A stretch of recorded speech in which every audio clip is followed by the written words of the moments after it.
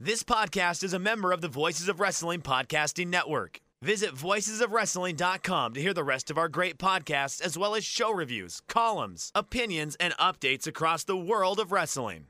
To the highway in a brand new day. Over the rainbow, gotta let it go. So go. Fast to finger down. Dance tonight together. Here everyone is singing.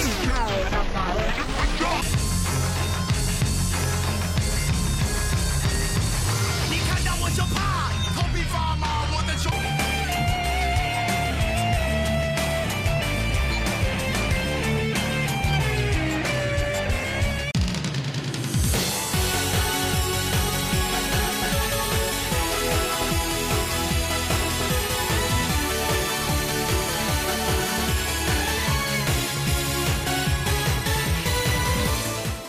Welcome back to Open the Voice Gate, Rewind and Rewatch 3, covering Open the Freedom Gate, Dragon Gate USA's third show that was on November 28th, 2009.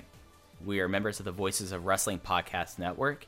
You can find our podcast on the Voices of Wrestling podcast feed or on our own podcast feed on all the podcast apps and platforms available. I am one of your hosts. It's your old pal, Iron Mike Spears. I'm joined, as always, by Case Lowe. Case, how's it going? Mike Spears, per usual. I'm happy to be here.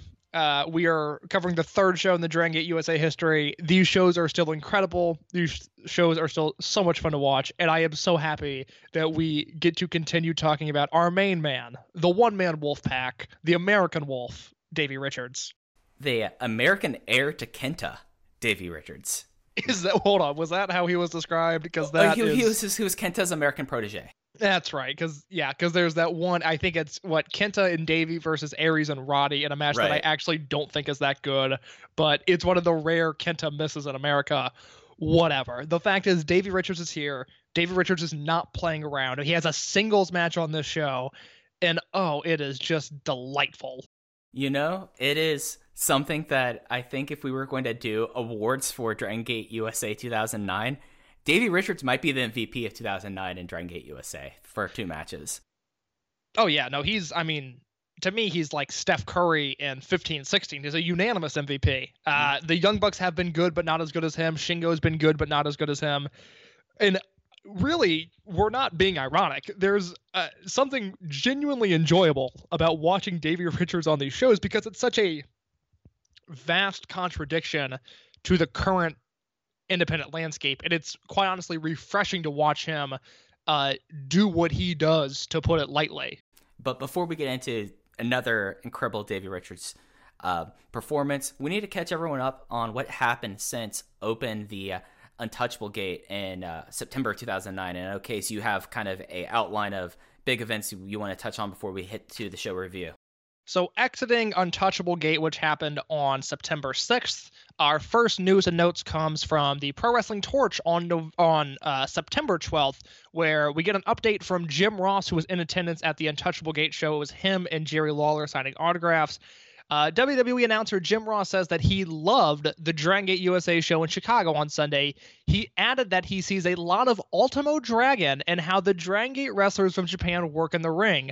Quote, "The fans in attendance were awesome. Their passion was infectious. Bravo to them.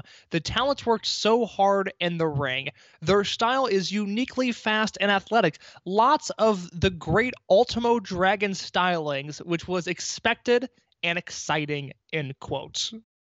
Now, Case, do you think that he ever put 2 and 2 together, or Gabe kind of was like, oh yeah, these are Ultimo students?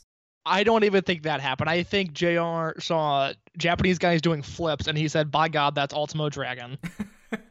Such a remarkable thing, especially considering that this is 2009, 5 years after the Ultimo split, and it's just kind of a wild kind of comment he had there. And I'm surprised with how he is now in 2020. He was so positive about everything then.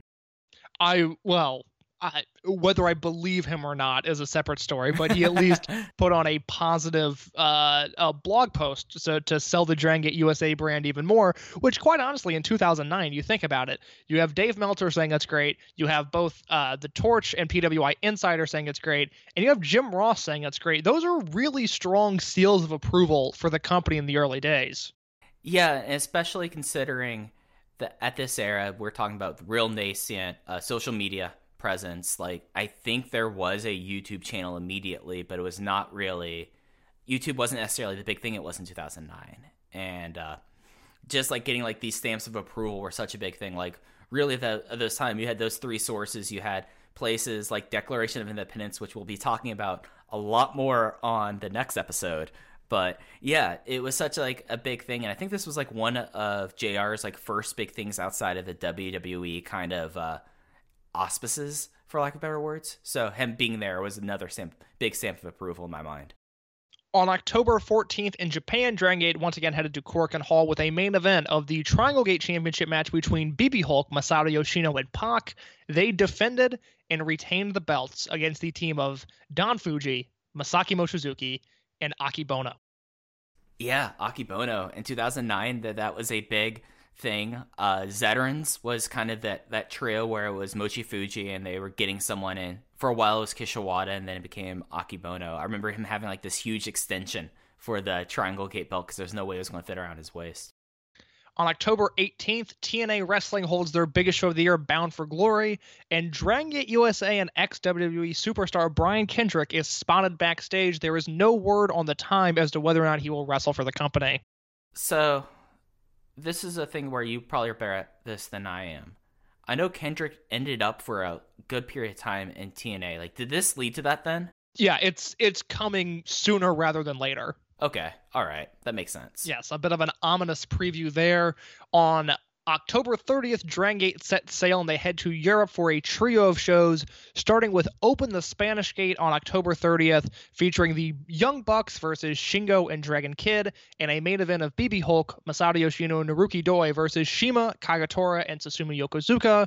They follow up the next night in Germany with Open the German Gate, a partnered show with WXW, where we see a fatal four-way match between Dragon Kid, El Generico, Susumu Yokozuka, and Masato Yoshino, a singles match between Mike Quackenbush and Shima, and a WXW title match between Absolute Andy and Shingo Takagi before Dragon Gate finally invades the UK for the first Dragon Gate UK show, the European Invasion, which features yet another Dragon Kid versus Masato Yoshino singles match where Dragon Kid wins, Susumu Yokozuka versus Shingo Takagi in the first of their epic trilogy, and a main event of Hulk, Doi, and Pac versus Shima and the Young Bucks. And that match, that main event on the first Dragon Gate UK show, I know is available on the internet if you Google it. Yeah, so this was I remember this very distinctly because this was around the time that El Generico was a big figure in Dragon Gate for a while. And that's something that I think people have forgotten over the years. And he also was pretty big figure in WXW. And remember, like, this series of shows, especially the DG UK show, being like really well thought of. And then I have a note from the Observer from the WXW show that apparently at that time, of course it's far surpassed it, but at that time that was the highest attended show in WXW history in 2009. So I thought that was kind of remarkable.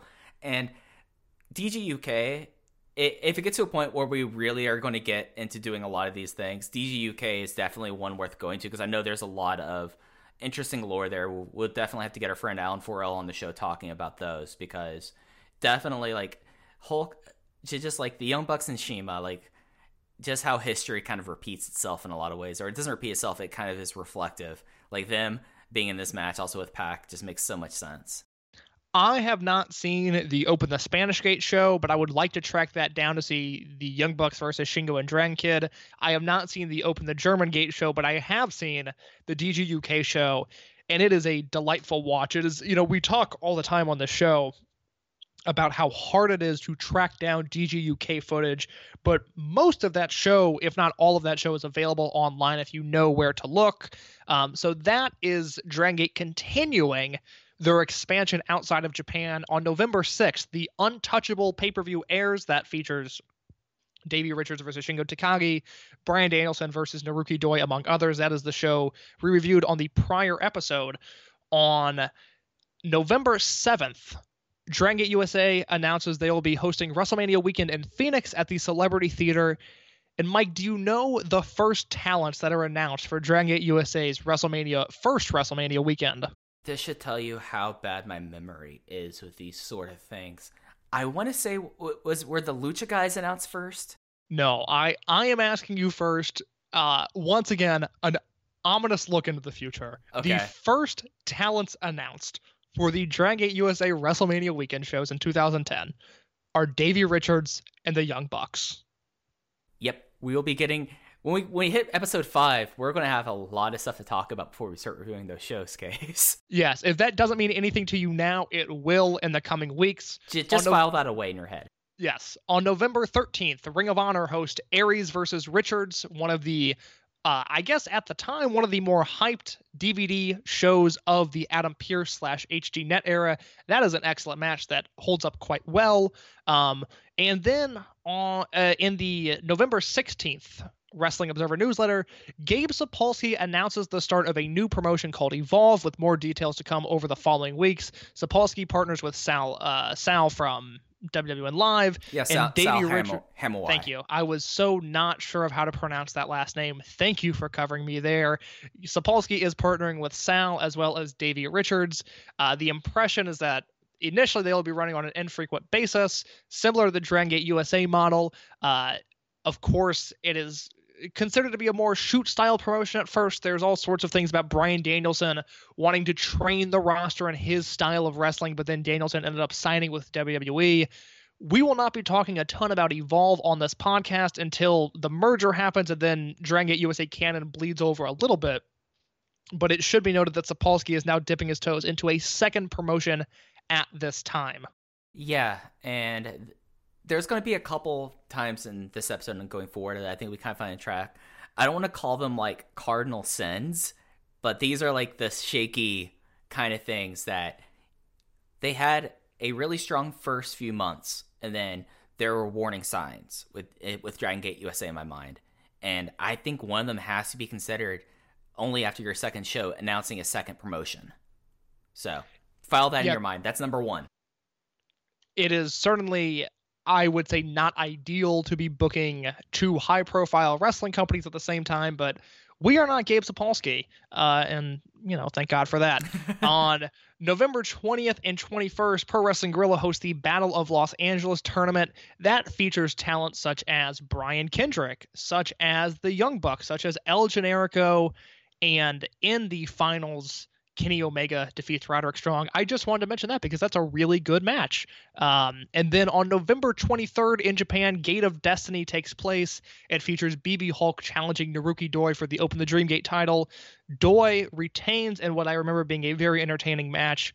And that leads us to November 28th, 2009, Open the Freedom Gate from the arena in Philadelphia, Pennsylvania. So big things about to know in mind here.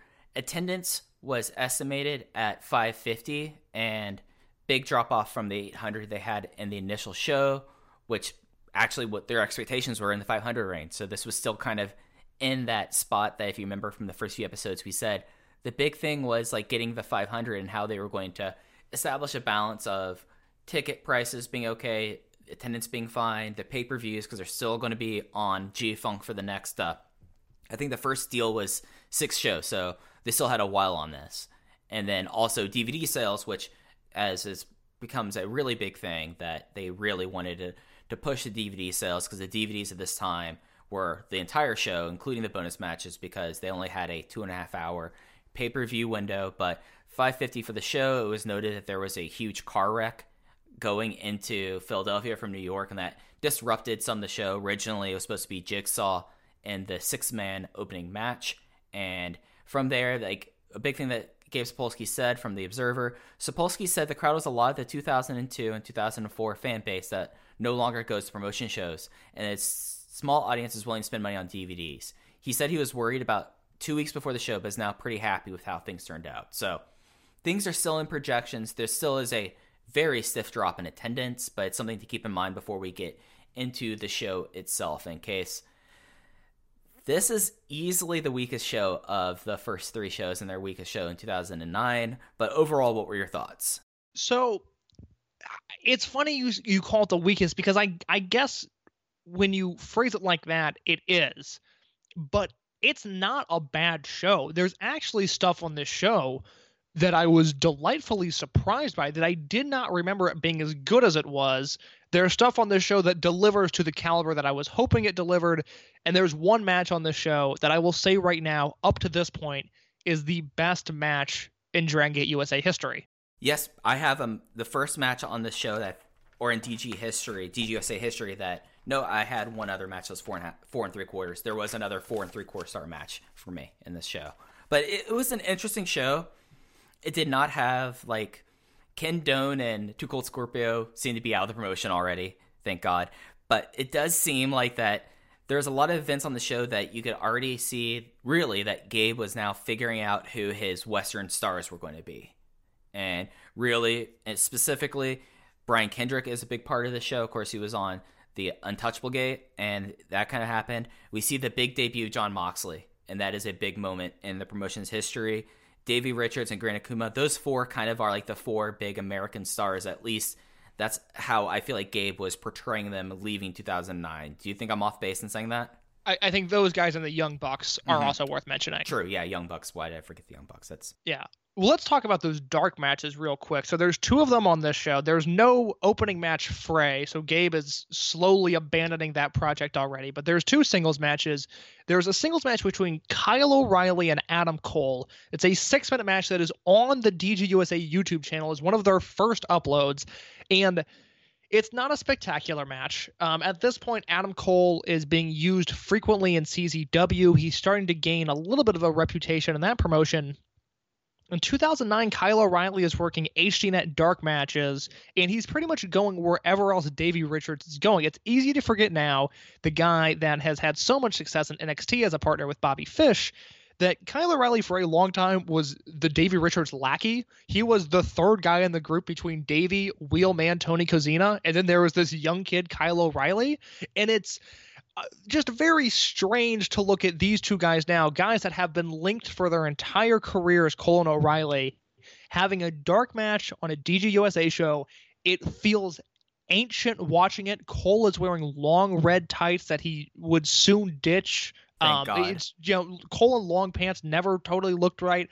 O'Reilly, and he is a child at this point, but he looks so young. He's so inexperienced at this point, but you can tell there is skill there.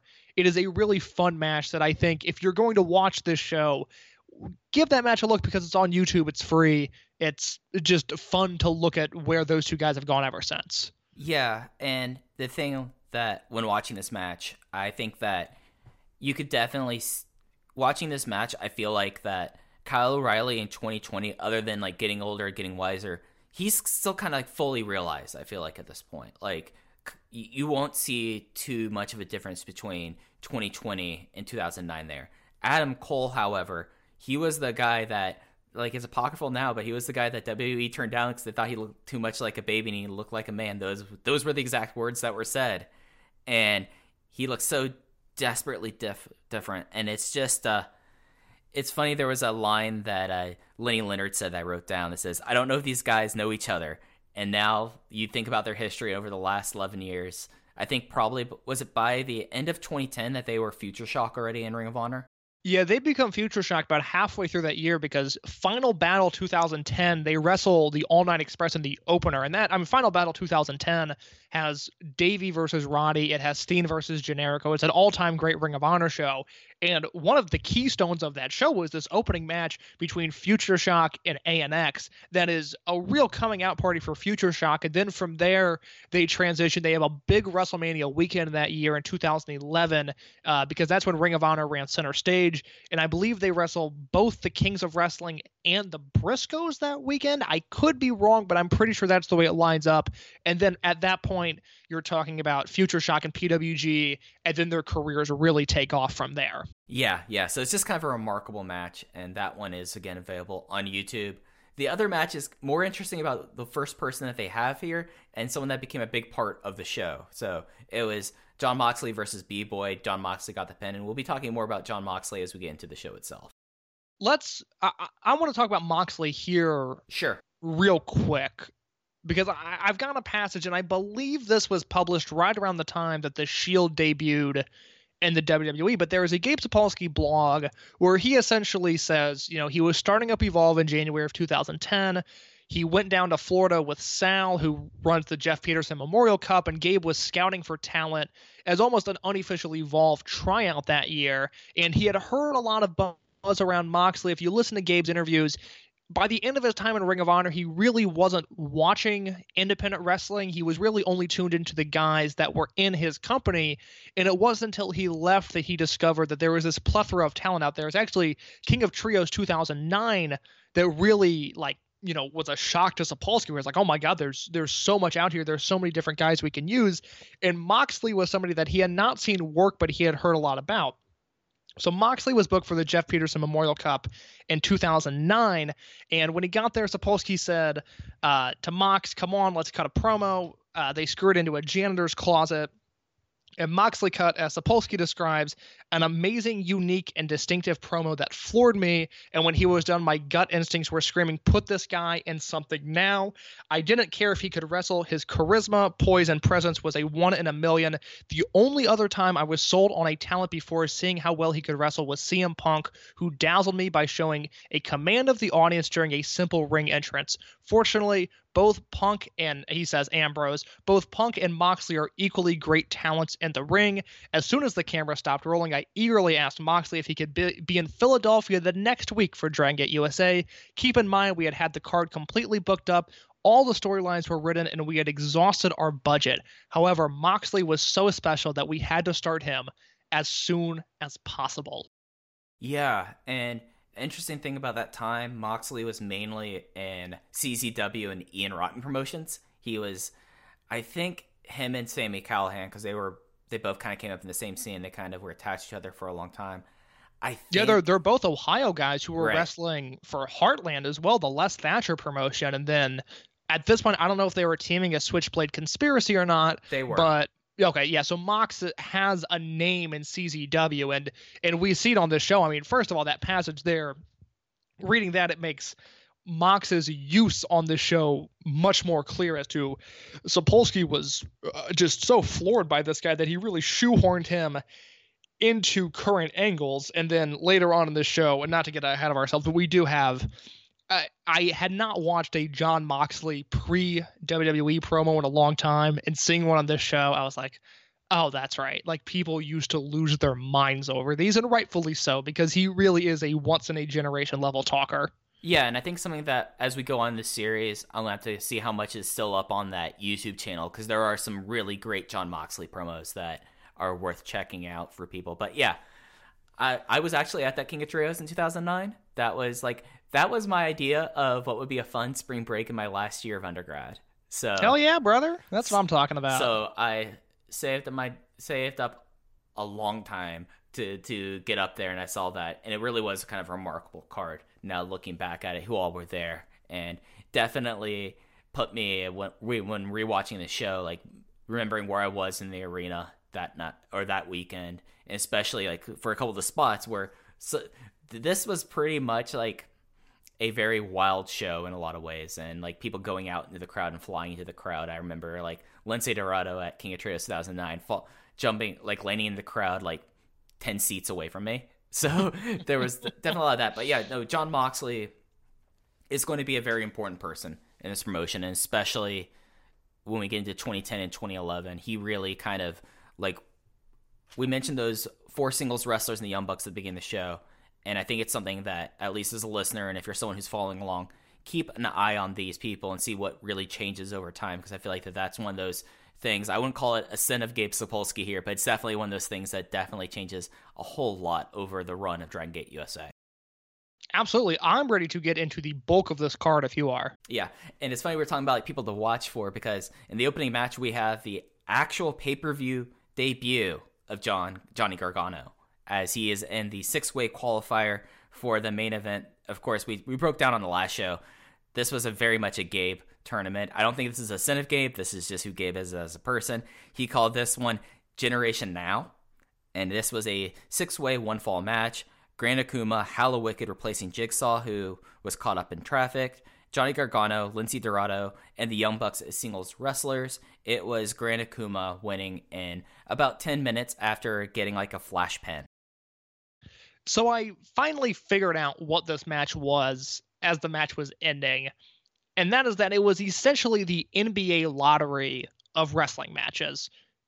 Gabe had a list of guys, a group of guys that he knew had potential in some way, shape, or form. And he was attempting to capture lightning in a bottle with at least one of them.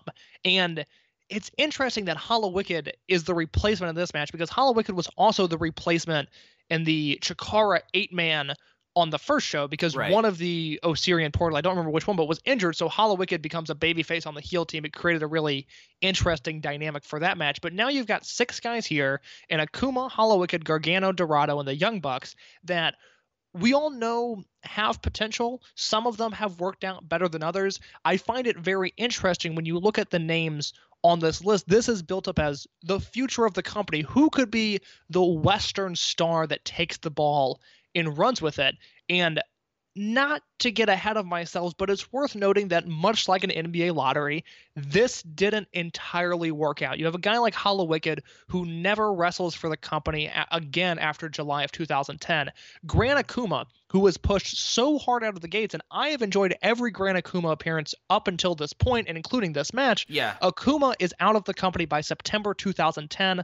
Lince Dorado was gone by July of 2010, but returns in 2011, 2012, and 2014 for WrestleMania weekend shows because he's in the area. The Young Bucks, we'll get into them. They have a long history. In Johnny Gargano, who doesn't win this match, ends up becoming Mr. Dragon Gate USA, but we have tons of shows before we get to that. I will say I enjoyed this match way more than I was expecting. This was a lot of fun. This is like when you call it like the lottery, this is basically like the combine. You like see all these guys and everyone kind of had their big moments. I think it's interesting that out of these people, like you talk about, like this is the lottery, let's see who pans out. To me, the person that, and I know how young Johnny Gargano was here, and I was watching him before that, and when he's even more young. This is definitely like Gargano might be the weakest person in this match at this point, I would say. It's weird. His character comes across so well in this match. Like, yeah. Gargano is doing, just not more, but he's just doing stuff differently than the rest of the guys in the ring. But it's more apparent, I think, in the first Frey match on Open the Historic Gate, which I went back and rewatched, and Gargano was far and away the best guy in that match. But I wasn't anticipating such strong stories being told here because at first I was annoyed when I was watching the Young Bucks in this match because I was like, it doesn't make any sense. They're being booked as the tag team of the future, or the tag team of the now, rather. Why are they in this match? It's one fall to a finish. Like, are they going to wrestle each other? It was starting to bother me.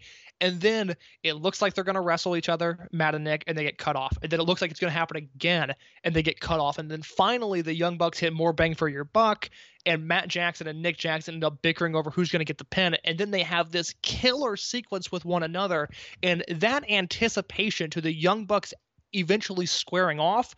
At first I was annoyed by the idea, but they built it up so well, and this match ended up telling such a better story than I was expecting that it completely sucked me in. I went 3.5 stars on this.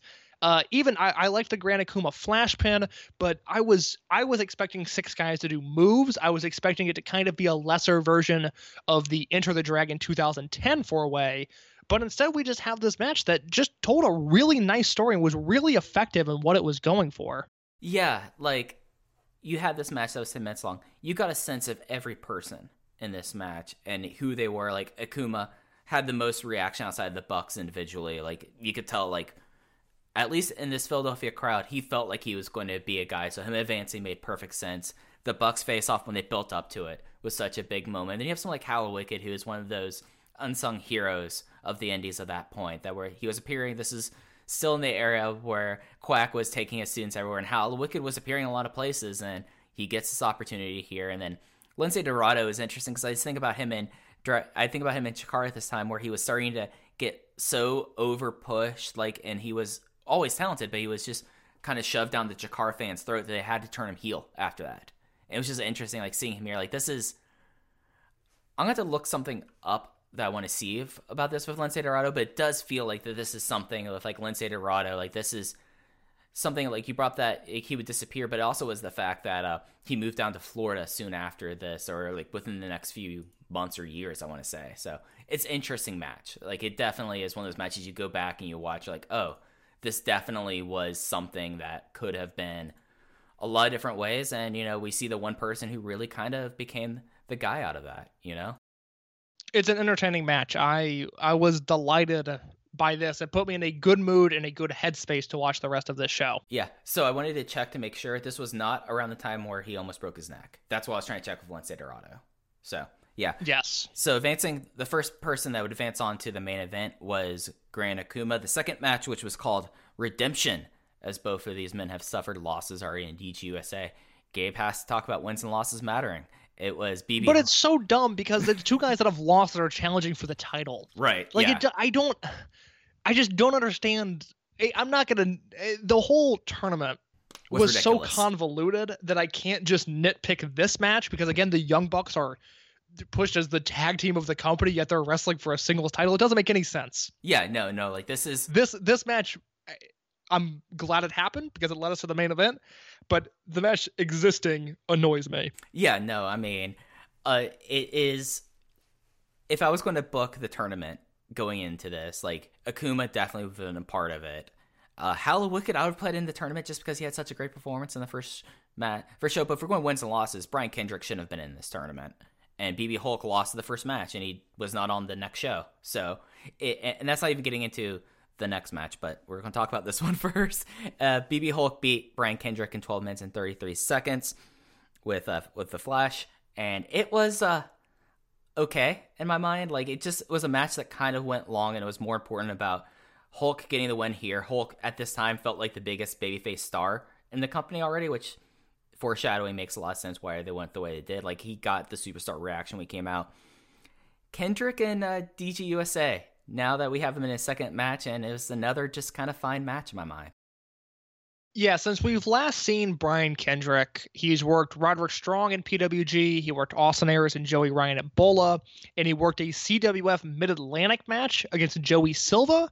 So post WWE, he's working really high-profile DGUSA matches. He's getting pushed heavily in PWG, but he's not really working the independents at this point. Like, you can tell, one, I think it's more present with guys who left the company WWE at this point in time, just because of the way the locker room operated, because of the culture that existed, that guys would come back to the indies with a little bit of like, this is actually how you work. Like, we have a way of doing it. And, you know, we've seen, you know, even guys like Cody come back to the indies and that's kind of beat out of them to an extent. We talk about now when guys leave WWE and they go back to the indies or they go to New Japan, like, they need 6 or 7 big matches to get just that system out of their system. Like, the WWE way of working is just not efficient. It's not really all that engaging outside of their own universe.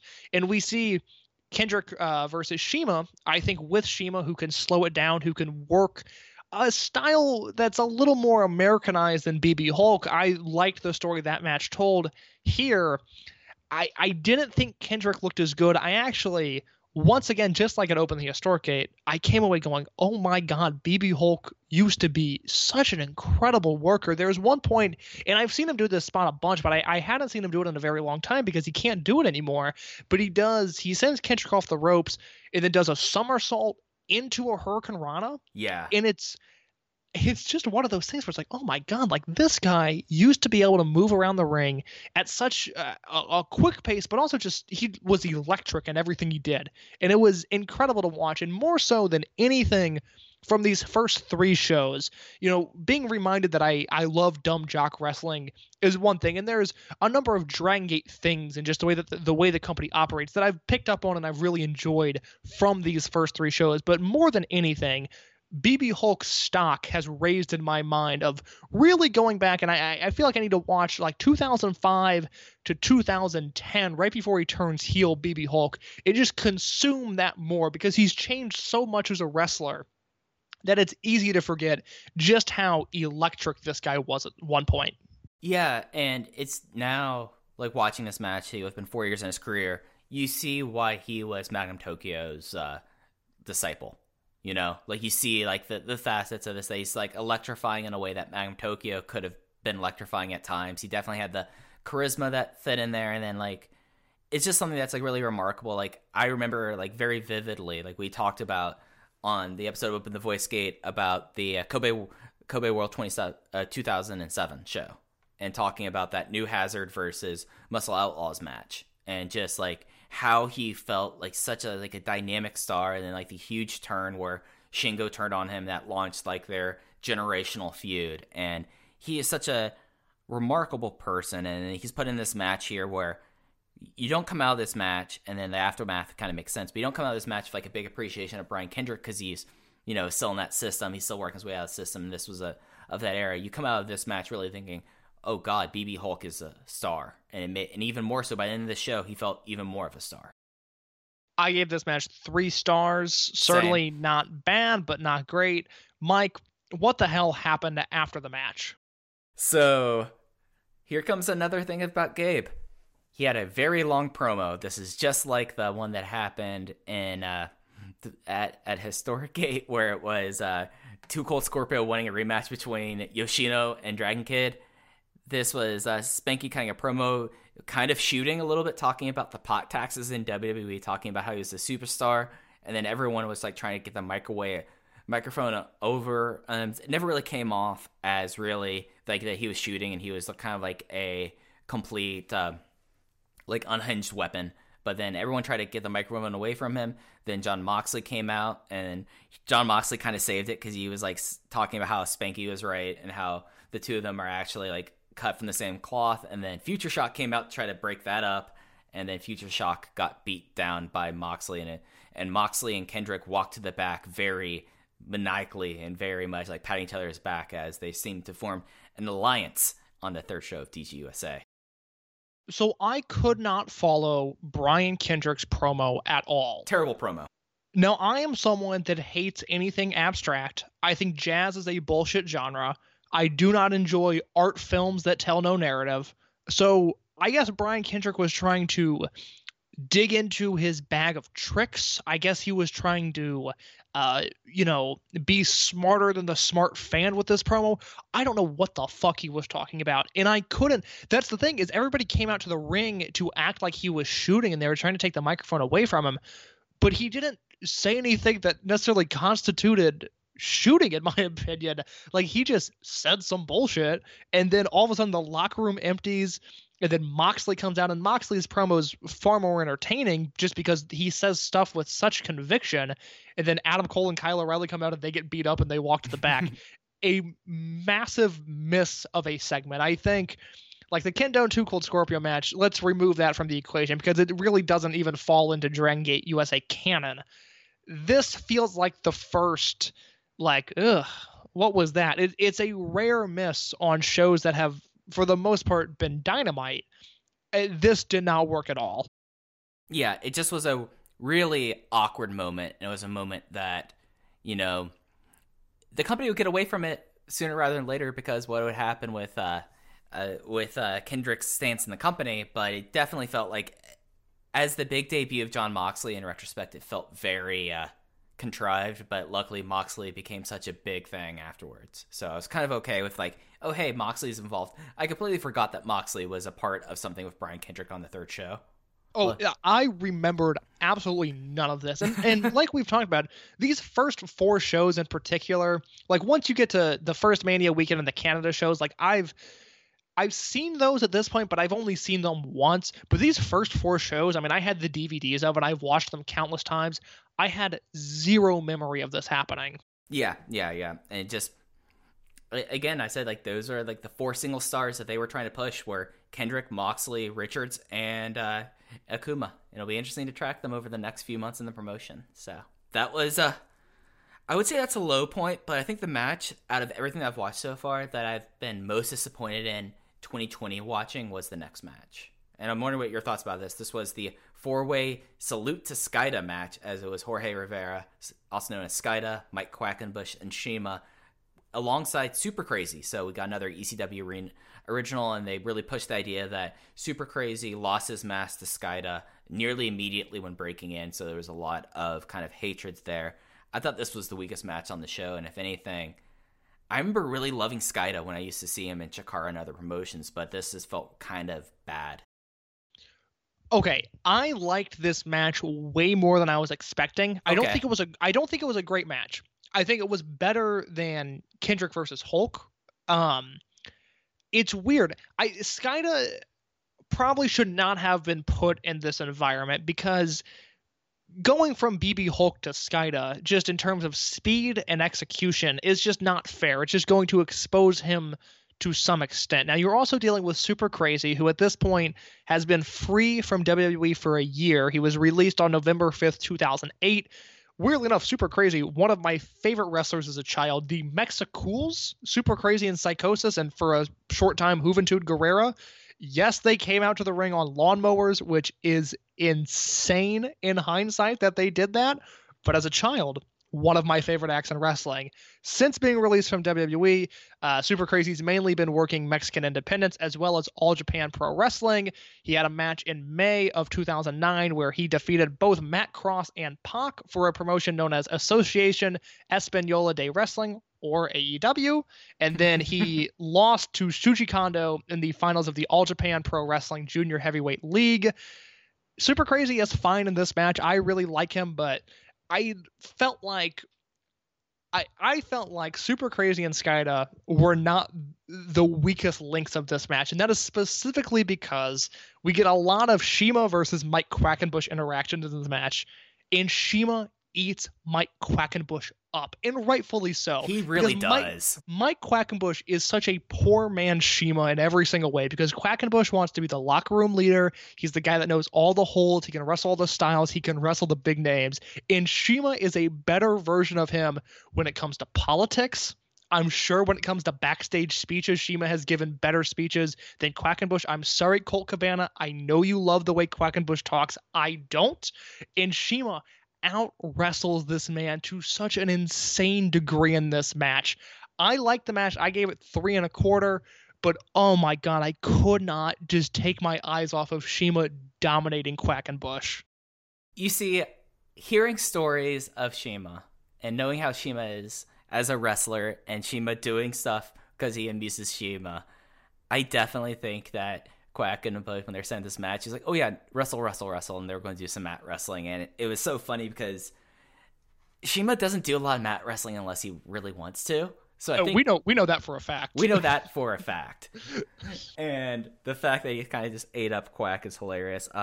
I guess like I went 2.5 and I just was like depressed. Like, and I couldn't get stuck out ahead of like remembering how much fun Skida was, and then like realizing, oh wait, this is a guy who's in his 50s and he wasn't moving around so great like that, and that kind of put a block on me in this match in 2020. But it just was like such a weird Quack match. Like Skida would be around a little bit but kind of not, and then like Quack and Skida had their terrible falling out, and then Super Crazy being a part of this was always kind of wild. Like Super Crazy, like the thing that got me was just like how awkward some of the stuff was. Well, it's a weird match where, you know, it's kind of, I don't think they ever really fully committed to the idea of doing like Yave style submissions in this match, although Shima wins with a very funky pinning hold that I had never seen him do before. That was a Jorge special. Okay, that makes sense. But it's funny because it's like that sort of modified realistic grappling that these, well, I think less so Super Crazy, but Shima, Quack, and Skida can all do. But then they're also doing like the 4-way dropkick spot where they all throw dropkicks at the same time. That like, was wild. A real clash of context in this match that I was able to look past because I joke earlier about Shima eating up Quack, but like I really enjoyed the Shima performance in this match. I think he is excellent in this 4-way. It just so happens he's taking down a guy that I happen to think is very overrated, but he is legitimately great in this match, and I think he carries it to a degree, but I don't blame anyone that is quite honestly confused at what they're watching because just the structure of this match is so bizarre. Yeah, no, it's just a very odd match. It's very much a match that like Gabe getting into some real Gabe edgelord shit, having this match even happen. So completely. Yeah, like this is this, but then like this, that's like the thing about this show is this is a show of two halves. So we've talked about like the pre-show, we talked about the first 3 matches.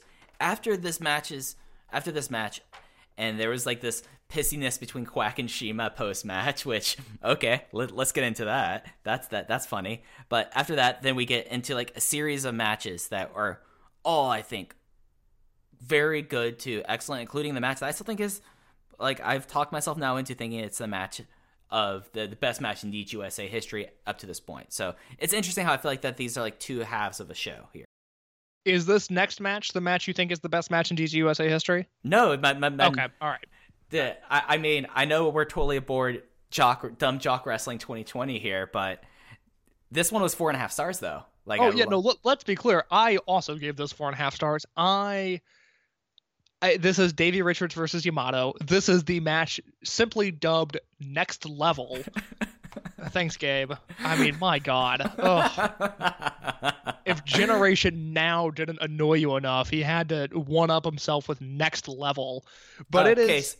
I can't wait till we get the moment where he starts saying everything is a main event in any place in the country, in the world. Well, it's really a dream match when you think about it. Davey Richards versus Yamato. It's, a special challenge. Actually, when I put my head down to my pillow, I will dream of this match. Because it was that much fun. Because Davey Richards in 2009, I might need to go seek out the Ring of Honor stuff that he was doing, because this was more Davey Richards being dumb jock of the year.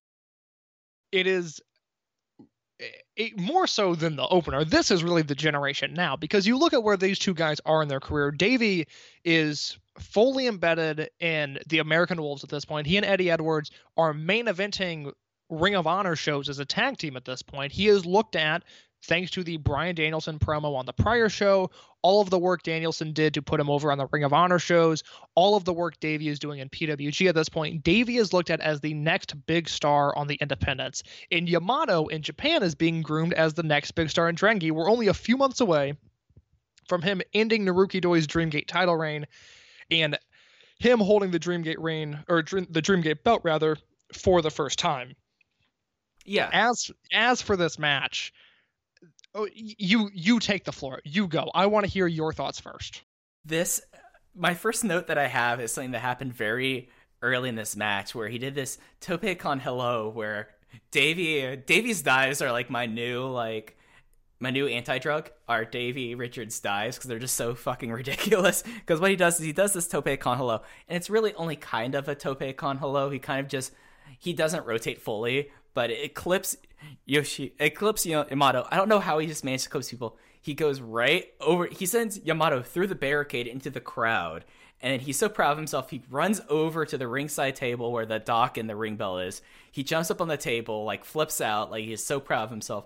He commands the ringside doctor to dap him up, and then he proceeds on terribly ringing the ring bell after doing it. And it is so special. It is my dumb jock moment of the show. Mike, you're still underselling this moment.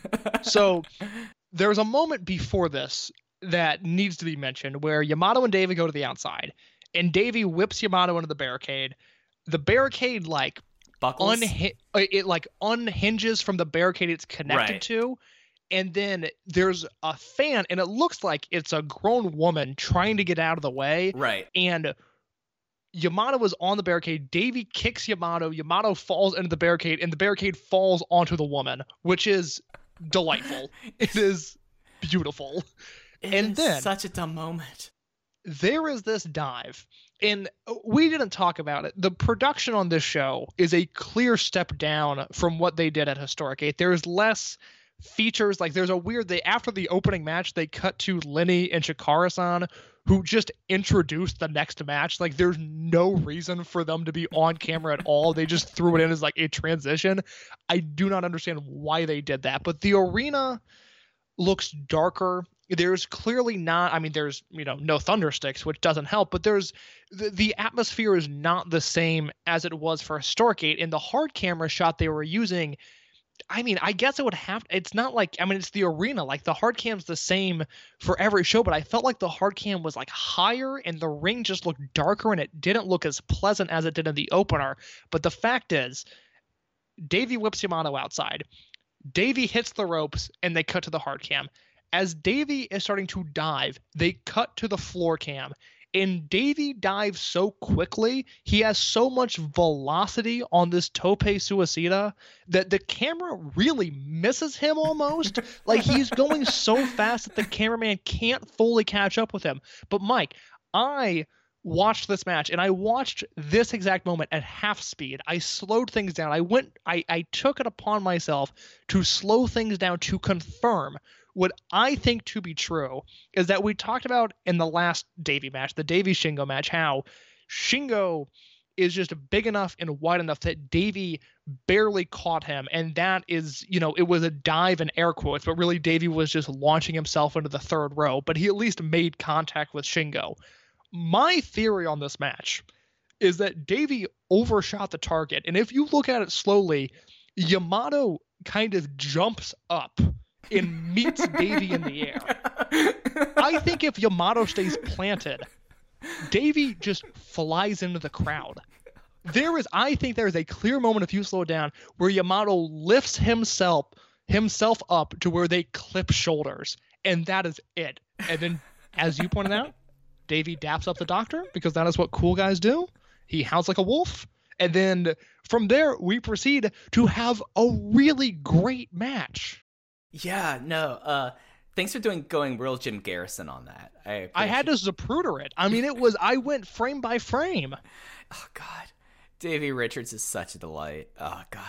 But, this match ruled. Like, it's just like his character is, he's the guy who's just too dumb to lose. And he's just like Davey Richards is Davey Richards. He's going to come at you and you could catch him if you want to, but he's just going to go completely nuts.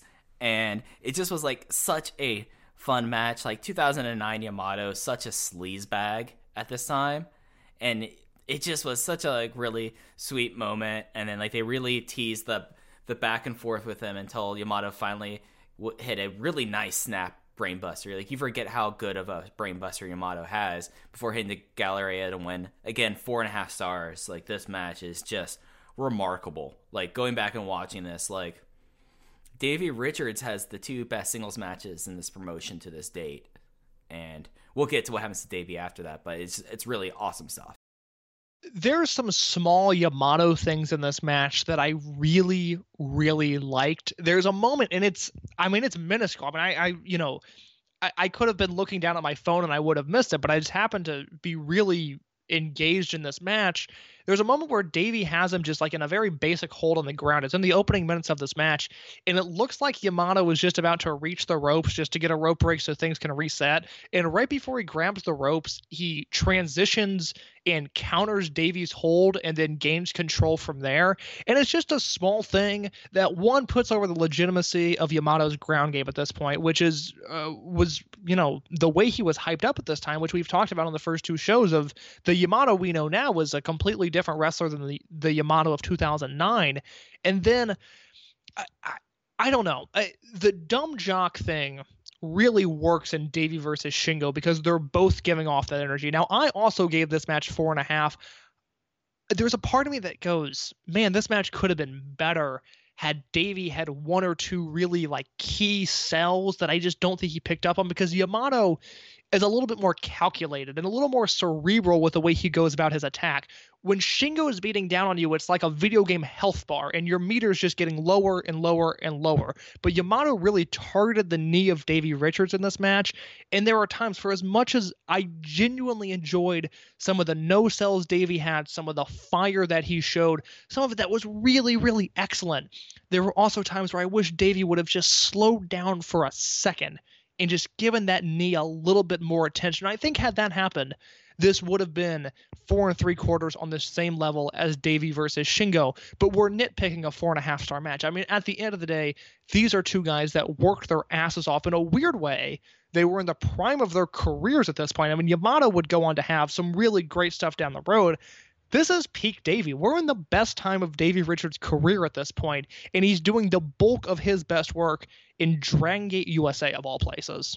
Yeah, and I think this is the start of Davey's peak that probably would be ending after that Elgin match, So it's interesting because he's definitely fully realized here. And Yamato, up until Yamato's heel turn, like true heel turn, because Yamato's still kind of a tweener here. Like, he was a member of New Hazard, but then he joined up with Kamikaze soon after when Shingo left New Hazard, tried to be a lone wolf, and then he was really bad in Typhoon, which just was a real awkward fit, and then Kamikaze came soon after that. It is interesting, like, how Yamato, in a lot of ways, like the progression of Yamato, especially like from 2009 to 2012 when he becomes the almighty Yamato. Is it 2012 or 2013? I'm thinking off the top of my head. He turns at the end of 2012. So really 2013. Like, this is kind of the peak of where he was at right there.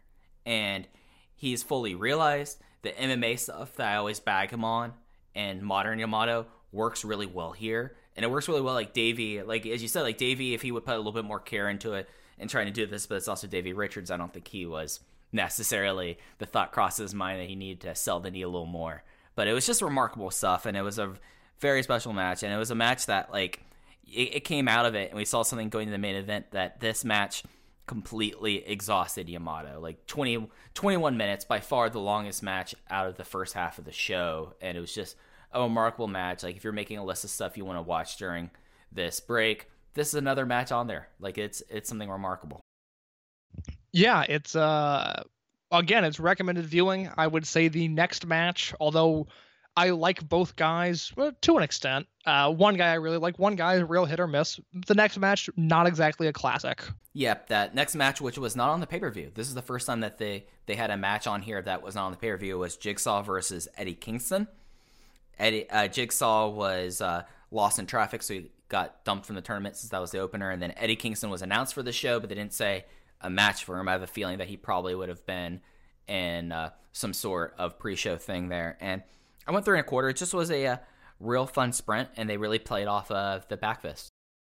It's weird. I did not like this match at all, and okay. I really like Jigsaw and Kingston. I don't think Jigsaw and Kingston are designed to have that good of a match with one another. Mm-hmm. Kingston, man, when he hits, he's special. Unfortunately, there's a lot of Eddie Kingston matches that I don't like, although lately Eddie Kingston has been a great Twitter follow. He's been kind of killing it during the COVID-19 outbreak. His stock has raised for me a little bit. I just don't think Jigsaw and Kingston are ever going to have a great match. This one did nothing for me. I think it's, in my opinion, easily skippable. Yeah, but when you talked about like the weird segments they had, like we skipped over, there was like a segment of everyone preparing for the main event where it was like everyone else like doing like kicks and punches, which of course with Hulk looks pretty decent. Or Akuma looks good. Shima half-assing it, and Yamato splayed out on the floor.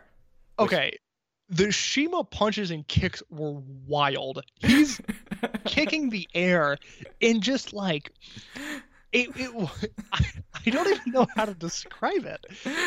It's wild. It's not like, it's not how you like airbox or shadowbox. No, that's the thing. It wasn't like the form of what he was doing wasn't wrong. It's just not shadow boxing as we know it. Like, it was like Shima doing like a lot, like Yave strikes, but to nobody. It looked totally insane. And then I liked the shot of Yamato on the floor. It maybe wasn't supposed to be as funny as I thought it was, but it did make sense. Like, they had showed it after the Davey match, and he had, like, it worked. There's a lot of stuff like that they did on this show, because after the Jigsaw Kingston match, they show a hype package kind of explaining, you know, the Speed Muscle versus Dragon Hawk, the Dragon Kid Shingo Takagi team. They show like a hype package of what they had done up to this point, and then they show a video of Yoshino cutting a promo, but he's cutting it in Japanese and there are no subtitles.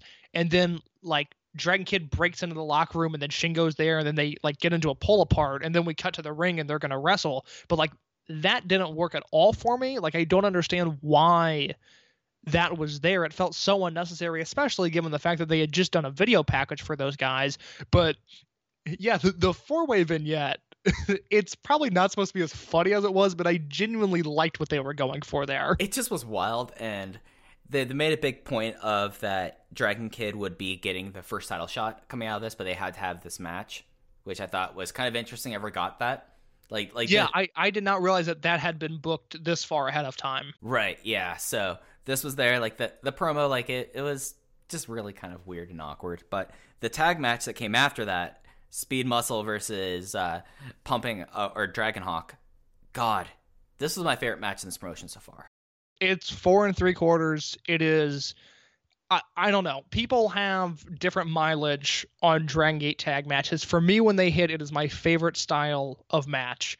And this is an upper tier Dragon Gate tag match of, in the pantheon of Dragon Gate tag matches, there's a lot of 4 3/4, but in the grand scheme of things, there's not that many. I mean, it's a style that I enjoy. I tend to, when I go that high with a rating, I throw it out to this kind of match, and this is one in rare air at just how good it was.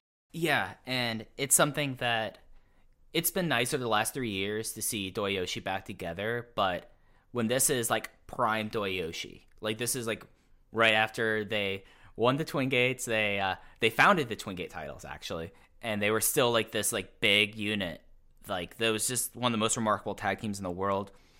Takagi and Kid were not a tag team that I remembered too much of, and I don't necessarily remember super fondly. Like, I remember that they were a thing, but you always would talk about, like, Shingo and Yamato at this time, right? And then, like, Dragon Kid was a part of Kamikaze, but he was just kind of a part of it in a weird way and was doing a lot of stuff with, like, Tozawa and Awasa. So, seeing, like, these guys together, this is a 19 minutes and 56 seconds match. I do have Dave Meltzer's review here, and I kind of want to quote from this because it has some comments I think are kind of remarkable to look back on 11 years from now. So, you ready for this? Yes. He says, Speed Muscle won this match with the Sol Naciente. Just getting that out there. This match was even more spectacular than the previous match. The one thing that's amazing is that these guys actually work more dates than any wrestlers in the business and somehow are able to have this match. They are small, so that helps. And probably a lot of them are going to be messed up physically at age 35. In a sense, it would be better if they slowed down, but because they're still be faster, fantastic workers always racing. All the near falls, all kinds of near falls and incredible moves, especially in the match. The finish saw Yoshino make Dragon Kid submit to an offshoot of the armbar. He doesn't notice it's Sol Naciente. And this became a big thing that Dragon Kid would be getting the title match, so doing the job would be a surprise 4.5 stars. So, thinking that they'd be messed up physically at 35. Most of these guys at this time, Shingo by far is the youngest one there. Were any of them messed up at 35? Not at 35, no. But I mean, this is something that Dave has Harps always on. worried about. Yeah, I mean, it's, he said it with the New Japan guys for years, and it's just, it's just one of those things that, for whatever reason, he is more hyper focused on it than somebody like me is. Right. Yeah, I just find it so remarkable that Dave's Dragon Gate coverage is always so hit and miss, and I felt like that was interesting that he said that there. But real special match. Like, my favorite part of this match was the big control segment that Doyoshi had on Dragon Kid. I thought it was remarkable, just like the focus on it, and it kind of became the overall story of the match was, if Shingo got in there, he'd be able to really put it to the two and break up and get Dragon Kid have some sort of respite. But Speed Muscle being on such a clear next level was able to prevent that. And where they were understanding the rules of Dragon Gate tag matches to such a high level that whenever it seemed like there was a moment that you could have a kamikaze tag in, it did not happen whatsoever. And I thought that, and then the closing stretch is something special. I think this is one of Doyoshi's best matches they ever had as a tag. It's funny to me that you don't have super strong memories of the Dragon Kid Shingo team, because their run is very short-lived. They hold the Triangle Gate belts with Taku Iwasa at one point earlier in the year, and maybe it's just formative viewing for me because it was some of the first Dragon Gate stuff that I saw, but they teamed together in the Summer Adventure Tag League in 2008, and they wrestle on the No Ring show against BB Hulk and Naoki Tanizaki, which is a thrilling match. It's maybe the best match on what is an amazing show. And then they wrestle Speed Muscle in the finals of that tournament in Corkin Hall, which is another match of the year contender, high level match. So although their time spent together was brief, I think super highly of the Shingo Dragon Kid team.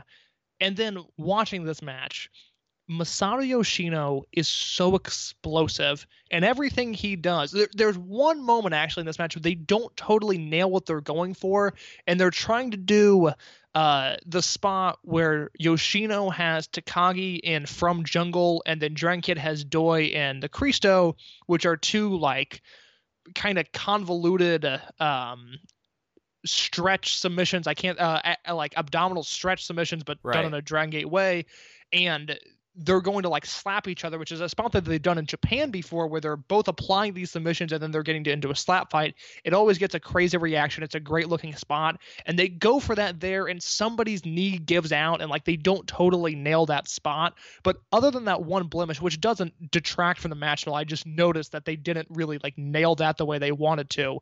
Yoshino is so crisp in this match. It is unbelievable, because we know Yoshino now. I mean, post-prime Yoshino, 2015, 2013, really even on, like he still has top-of-the-line level matches. I mean, we've seen him just crush it when he gets the opportunity to. But you forget, and part of it is watching. For me, I rewatched the Super Card of Honor, the 330-106 match earlier this week. But like you forget just the way he used to fly around the ring. There has really never been a wrestler quite like Masato Yoshino. Yeah, and I think the big thing for me is he's still billed as the fastest wrestler in the world, but it's remarkable, and maybe it is that over the last 11 years, or really last 14 years, if we want to talk about the Super Card of Honor show, he has slowly kind of slowed down a little bit by little bit by little bit until finally he is what he is now. He's still a fast wrestler, still one of the fastest wrestlers, but he's still, like when you watch 2009, where he is literally the fastest wrestler I've ever seen in my life. And it's remarkable like how precision point he was. I will give you some Mike Spears lore here. The last time I really got into e-wrestling, I did a character that was based off of Masato Yoshino's moveset. Just because like the idea of how precise he was and how he was like a precision point offense. And I thought it was so remarkable. Like when I first saw him, like he completely changed my mind about pro wrestling in that regard. And him and Naruki Tana, I always call Naruki Doi. I almost called him Tanizaki like I did last show. But the two of them had like such unique teamwork that like you see it now and you're like, oh yeah, no, that's Speed Muscle. Let's finish Speed Muscle. But when you see it in their prime, and this is still their prime until the big turn, you like see them do like the bulldog move that they use, where Naruki Doi kind of lifts him up in a waist lock, a lot like how he would hit the muscular bomb, and then you have Yoshino just bouncing off the ropes as fast as he can and doing a bulldog, and the way that they kind of get up and just kind of, it's not like a taunt, but it's more of like, we just did that. And it's always like one of the more remarkable things. One of the things I really love this tag team is just like the inner confidence that they showed here is, you don't see a lot of tag teams that have ever shown like that kind of thing when they do like their double team moves like this team did. When you were e-wrestling, were you role-playing as a wrestler or role-playing as the booker? I was doing my own characters, and it wasn't like that I role-played as Masato Yoshino. I role-played as a wrestler that based his moveset on, it was an original wrestler that was based on that. All right. I've also done like booking too. So. Yeah, that was the creating a wrestler was something that I never really got into, whereas there was a definitive point in my life where I was devoting so much time and energy into e-booking and creating my own federation. And you're thinking, well, Case was probably 12 or 13 when he was doing that. I was 16 or 17 when most people are kissing and having just the time of their lives, living wild, young, fast, and free. I was dialing up Web Archive and reading old Gabe Sapolsky ROH newswires to figure out how the master manipulated his puppets. So just something to think about as we go ahead in the future. There are a few more moments in this match I do want to talk about. One, there's a real kind of super card, like in a legitimate sense. We made fun of it earlier, but there is like a special challenge dream match feel to this match, because when you think about the history of Dragon Gate in America up to this point, other than Shima, these are probably the four guys that you're going to think of most. I mean, these are 4 main eventers because you've got Yoshino, Doi, and Dragon Kid, who were all established on the DGUSA shows, had also worked in PWG up to this point, and were in the 331.06 match. And then you've got Shingo Takagi, who was super over in America, partially due to his Ring of Honor excursion, but also just what he's done in this company. So you've got 4 top-of-the-line main eventers in this match. On top of that, it's Dragon Kid, who's 2-0, and his partner Shingo, who's 0-2, and it's Naruki Doi, who's 2-0, and his partner Masato Yoshino, who's 0-2. It feels like a dream match, but this was a very important match in the promotion given the landscape of the booking at the time, which I really enjoyed. And then my final point, and then you can circle back and touch on any of those that you want, but there's a moment towards the end of this match where Doi is lighting up Shingo with chops. He's going back and forth, back and forth. Shingo hulks up, hits him with just that mean Shingo right hand that no other guy in the business can throw a punch like he does. Doi kind of shoulder blocks him, goes off the ropes. It looks like he wants to hit maybe a Bakatari sliding kick, do a big like high energy move, and Shingo lariats him into oblivion. And that moment right there is the sort of intensity and the sort of feel that only Dragon Gate can muster. There are a lot of companies in this professional wrestling industry that can have really intense matches, that can have big moments that stand out. But when we are talking about the passion that is on display, the energy that is on display, and the execution that is on display, that moment stuck out to me as like, wow, that is what Dragon Gate brings to the table that no other company can do. Yeah, it is remarkable. Like, it's just something unique unto itself. And this is, out of everything I've seen so far in this rewatch, definitely my match of DG USA to this point. After the match, Young Bucks came out to challenge Speed Muscle, and they looked like they were going to do it in Chicago. We'll get into next show what kind of broke down from there. But yeah, this was definitely a big moment. And then we had another John Moxley promo that was really solid as well. It's so the Young Bucks promo, it's not as good as the one they cut after the Shima and Susumu match. The Shima and Susumu promo, they feel like they are confident and like they believe every word that they're saying. This Young Bucks promo came across as kind of a parody of a Young Bucks promo to me, like Nick Jackson. And he's like 20 years old at the time. I don't blame him, but he in particular just came across as like squirrely in this. Like whatever he was doing, it just wasn't working for me. I think, and spoiler alert, we never get to figure out, I think they were teasing this match for WrestleMania weekend. Okay. That made sense. Because at this point, the Young Bucks are announced. We know, at least I'm pretty sure Doi and Yoshino were there. I'm pretty sure. I know Doi was. But this, to me, I believe, and I've heard this at some point, and I will look for it as we build up to these shows, but I think Young Bucks versus Speed Muscle was supposed to headline one of the first or one of the Phoenix WrestleMania weekend shows, because they wrestle each other, but it's not in a straight 2-on-2 tag at the Chicago show. And I think that was supposed to be building up to their 2 versus 2 tag that, never ends up happening. And then as for the Moxley promo, it's very edgelord John Moxley, but it works because I believe every word he's saying. Right. Yeah. It's one of those things that is, like, we're starting to see like the rise and why, as you mentioned earlier, Gabe got that short promo at the Jeff Pearson Cup and was like, I need to have this guy immediately. It completely makes sense. At this point, and again, he hasn't wrestled anything other than a B-Boy dark match at this point, but he's got an in-ring segment with Kendrick where he looks dominant, and then he's got this promo, and you come away from the show going, okay, wait, who are the guys? It's Davey, and it's Akuma, and it's the Young Bucks, and it's John Moxley, and I haven't even seen him wrestle. Like, in one show, they really elevate him to that top-tier level, and you can tell and I don't think it's a bad thing, but you can just tell by the way Gabe books, like, he is going to be important, and Gabe's not necessarily subtle about those things, but I also don't necessarily think he has to be. So it's enjoyable to watch Moxley do what he does on this show. Yeah, and that leads us into the main event where we decide our first Open the Freedom Gate Championship. So before we get into this, what are your thoughts of the Freedom Gate as both a title belt and Gabe kind of just taking the DG like lineage and how they do things about Open the Blank Gate and making his title the Freedom Gate? I'm okay with that. Yeah. I think it would have been weird had it been the Dragon Gate USA, I was going to say Wired, but that's a CZW title. Had it just been, the whatever title, it would have come across as inauthentic. I mean, at this point, they are still promoting a product that is a legitimate American offshoot of the Dragon Gate promotion. It would have been weird had they not labeled it as such. It was something that my memory might be wrong, and just peel back curtain a little bit. We have been going now combined for close to 3 hours, so my memory isn't necessarily as sharp as it was when we began, but I remember there being some a little bit of like, oh, okay, Gabe, towards this. I thought the belt itself was a really attractive looking belt. I thought, the belt looked awesome, and we talked about this when the recent Dreamgate title got unveiled, and you asked me my opinions on it. I was like, it's a title belt. Who really cares? The Freedom Gate belt looks awesome.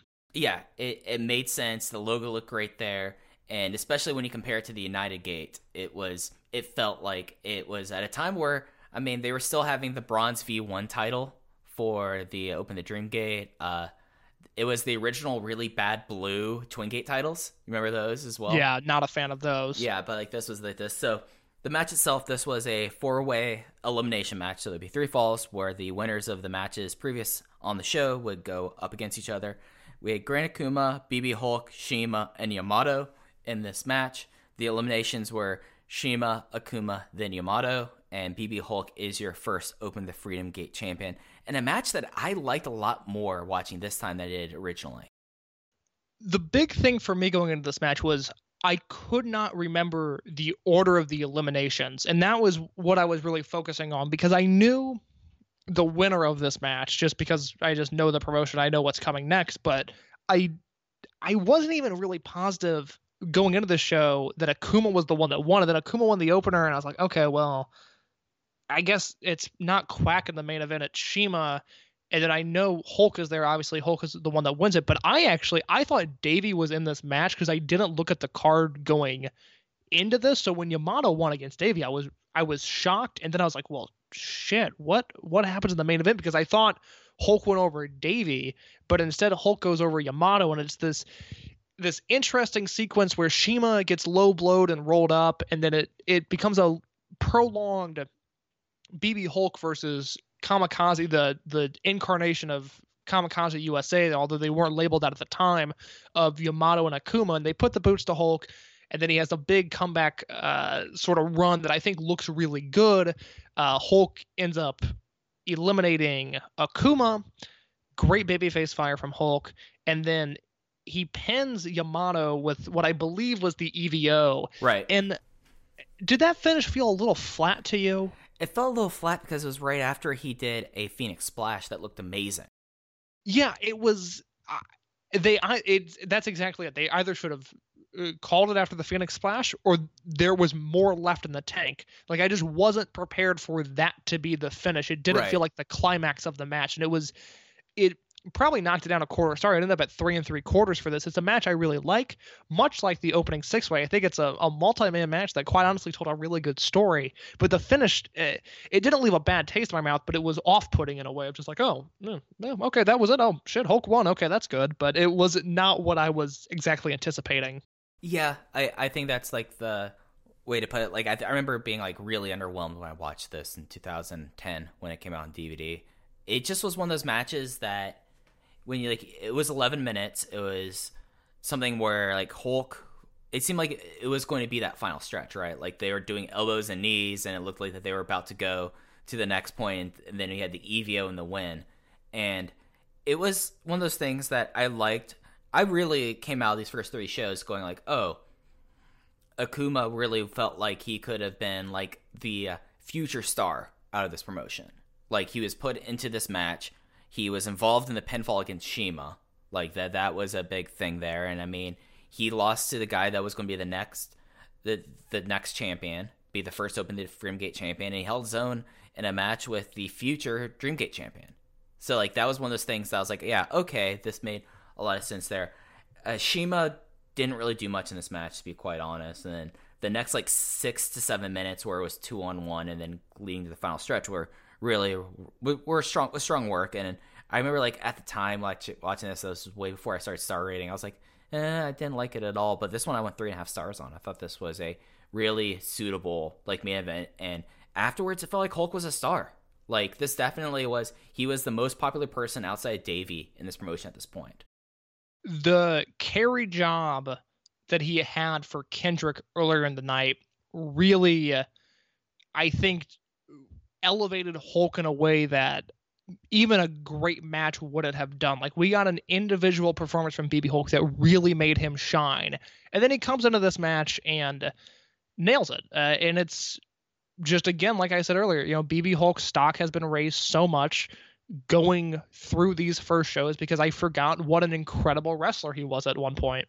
Yeah, he was remarkable. And they quickly, kind of after the match, he had like a little moment. BB's story was playing, which I remembered how much of a bop the original BB story was.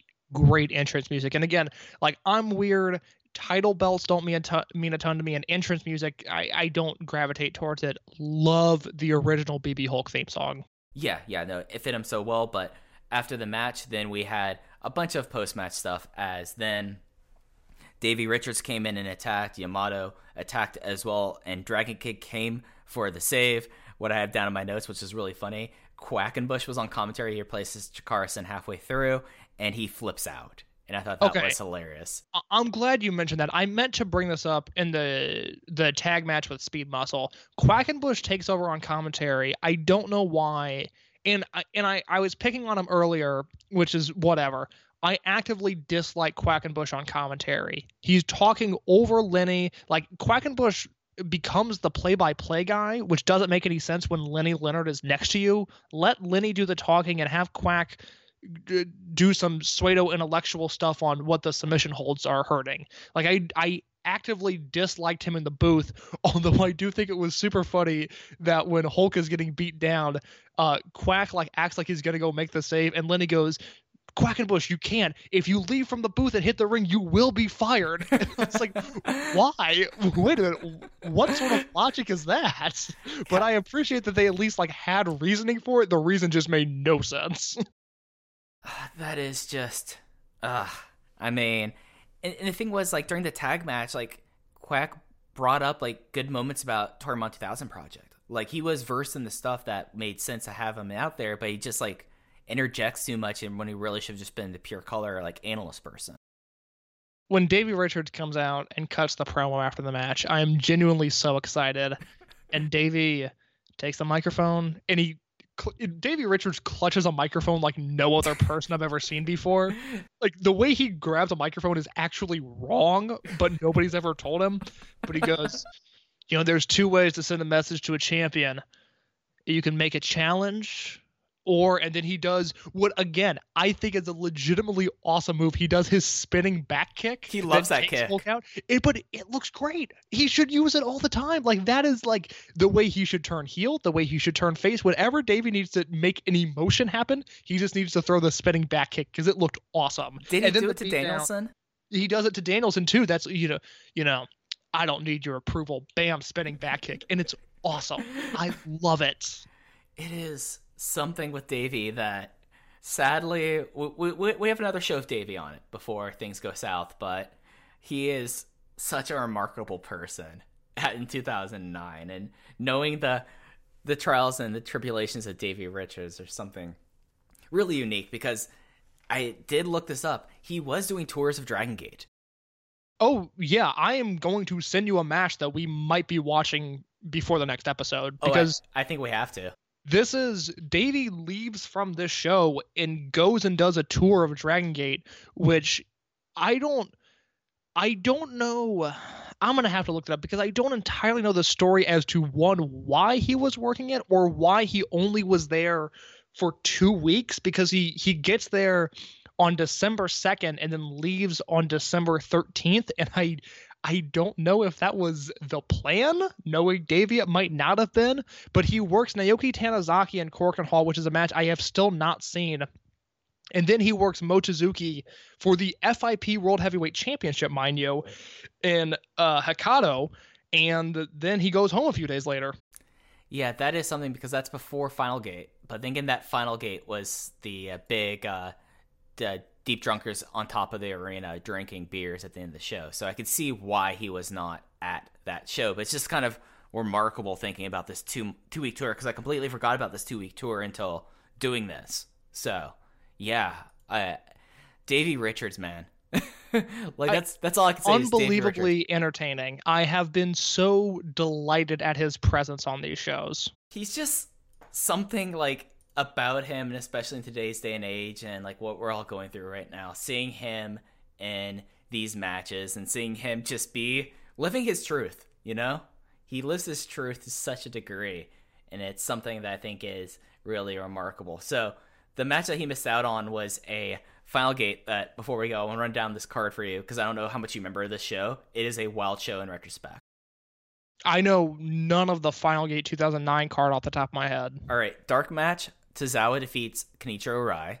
That sounds awesome. 6-man tag. Katoka, Shisa Boy, and Super Shisa versus Anthony W. Mori, Kagatora, and Mentai Kid. Okay. Singles match. Takashi Okamura defeats Stalker Chikawa. Okay. Singles match. Takashi Okamura defeats Stalker Chikawa. Okay, this is good stuff. Yeah, Brave Gate. Naoki Tanizaki defeats KZ. Okay, I don't think I've ever seen that. Singles match. Takuya Sugawara defeats Naruki Doi. I have seen that. I do hate that match. Oh, it's terrible. It's terrible. Non-title, by the way. Non-title matches. Open the Triangle Gate. Zeterans, Akibono, Don Fuji, and Masaki Mochizuki defeat Real Hazard, Genki Horiguchi, and Yasushi Kanda with Nasawa Rongai. At this point, Real Hazard is really annoying me at this time in the promotion, and it's Akibono, so I can't imagine that's good. Open the Twin Gate. Osaka Zenroku defeat Kamikaze of Shingo, Takagi, and Yamato to win the Twin Gate titles. And who was the other team? Shima Gama, Osaka Zenroku. Oh, that's probably good. Yeah, and then the first, I think this was the first one. Again, this is late, but it is the Dead or Alive cage match, but it was happening at Final Gate, where BB Hulk, Dragon Kid, Kness, Masada, and Susumu Yokosuka defeat Masato Yoshino. Okay, I've seen that match, but oh my goodness, I would not have been able to guess that with a gun to my head. Wild. So did this show happen before or after Christmas? This happened on the 27th. This was after Christmas. They had a Korakuen show on Christmas Day. Okay, so maybe that was the plan, because I can imagine, and rightfully so, this is not a knock on him, but I can imagine Davey wanting to be home on Christmas. Well, I mean, like Pac never stayed for Final Gate, so I mean, it makes sense. Yeah, but they made Swan stay once. Yeah. Yeah, okay. Well, now we've got to look to see if Davey was originally booked on that or not. Because, again, the tour was so awkward. And just Davey being Davey, I just don't feel like a 2-week tour was the plan, but I don't know that for sure. So we'll get into that on the next episode. Yeah, we'll get into that on the next episode. But yeah, so Open the Freedom Gate. We have a Open the Freedom Gate champion. It is BB Hulk, and we closed 2009 in Dragon Gate USA. So these three shows, some of them exceed my expectations, and then some of them were as good as I remember them being. It has been a delightful run of shows so far. There's no point. We'll do, when we hit the end of 2010, we'll do maybe an extended year-end awards and include these 2009 shows. But at the end of the day, the first three Dragon Gate USA shows are essential viewing all the way through. If you have not seen these shows and you are interested in the current Japanese product, you need to go back and see what the first three DG USA shows were all about. Because as I mentioned when we talked about the Open the Freedom Gate title, at this point they are still promoting and following through on an authentic American counterpart to the Japanese promotion. Absolutely. And it felt like BB Hulk getting this title at this time felt like a big thing. Like BB Hulk was someone that was always seen as like a tier below, and like he was so fresh in his career that like really Naruki Doi and Shingo Takagi were the ones in the big six who took that first step forward, and then you really had everyone else trying to chase and catch up. But like this was like the step forward for BB Hulk here. Yeah, it's really strong. Yep. And I think that's going to do it for this episode. Do we want to run down the card for what would end up being the next DG USA show before we go? Indeed, we do. This is Dragon Gate USA Fearless. We are no longer opening gates. We are instead fearless as we head into 2010. This is from the Congress Theater in Chicago, Illinois, which was also the home of Open the Untouchable Gate. The card, real quick, not including the dark matches, just the main card. We get the debut of TJP as he wrestles Gran Akuma. We get Shima and Super Crazy versus Jigsaw and Mike Quackenbush. Brian Kendrick with Lacey versus Jimmy Jacobs. An FIP World Heavyweight title match between Masaki Mochizuki and Davey Richards. A three-way tag team elimination match with the Young Bucks, World 1 of Masato Yoshino and Naruki Doi, and Shingo and Yamato. And finally, the first defense of the Open the Freedom Gate Championship. We get BB Hulk defending the gold against Dragon Kid. It is a remarkable show. Like, just looking at this, there's only like really one match that I'm dreading, and you could probably take a guess at what that is. I'm assuming it's the Kendrick Jimmy Jacobs match, but I have no memory of that match happening, so I'm curious about it now. Neither do I, and that's why I'm dreading it. That's fair. But y'all, that's going to do it for this episode of Open the Voice Gate. Rewind and Rewatch episode 3. We'll be back soon with the episode about the 4th show of Dragon Gate USA Fearless.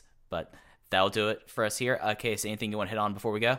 Real quick, I plugged it on the last episode we did where we covered the Empty Arena show that Dragon Gate put on and a bit of a brief history through Kobe World Pro Wrestling Festival. I'll plug it one more time, then I'll shut up about it. But Mike Spears was on my other podcast last week, the Art School Albums podcast, where every week we attempt to curate the Ultimate Art School Albums playlist, or I guess the Ultimate Art School playlist, rather. Mike Spears and I talked about American Football, the first album. If you love emo music, or if you just love the way Mike and I banter with one another, you will love this episode of the podcast. That is the Art School Albums podcast, which you can check out on your podcast platform of choice. You'll get more Mike Spears lore there. We don't talk about e-wrestling, but we talk about a lot of stuff there. It was an absolute blast. So the podcast account, as always, is at Open Voice Gate, and my personal account is at Fujiheya. That's with 2 eyes like Don Fuji. But that's going to do it. Again, this has been an absolute blast as a series, and I'm excited to go on further with this. Yeah, I'm looking forward to it as well. All right. So for Case, I'm Mike, and we'll catch you next time. Say goodbye to your credit card rewards. Greedy corporate mega stores, led by Walmart and Target, are pushing for a law in Congress to take away your hard-earned cash back and travel points to line their pockets. The Durbin-Marshall credit card bill would enact harmful credit card routing mandates that would end credit card rewards as we know it. If you love your credit card rewards, tell your lawmakers, hands off my rewards. Tell them to oppose the Durbin-Marshall credit card bill.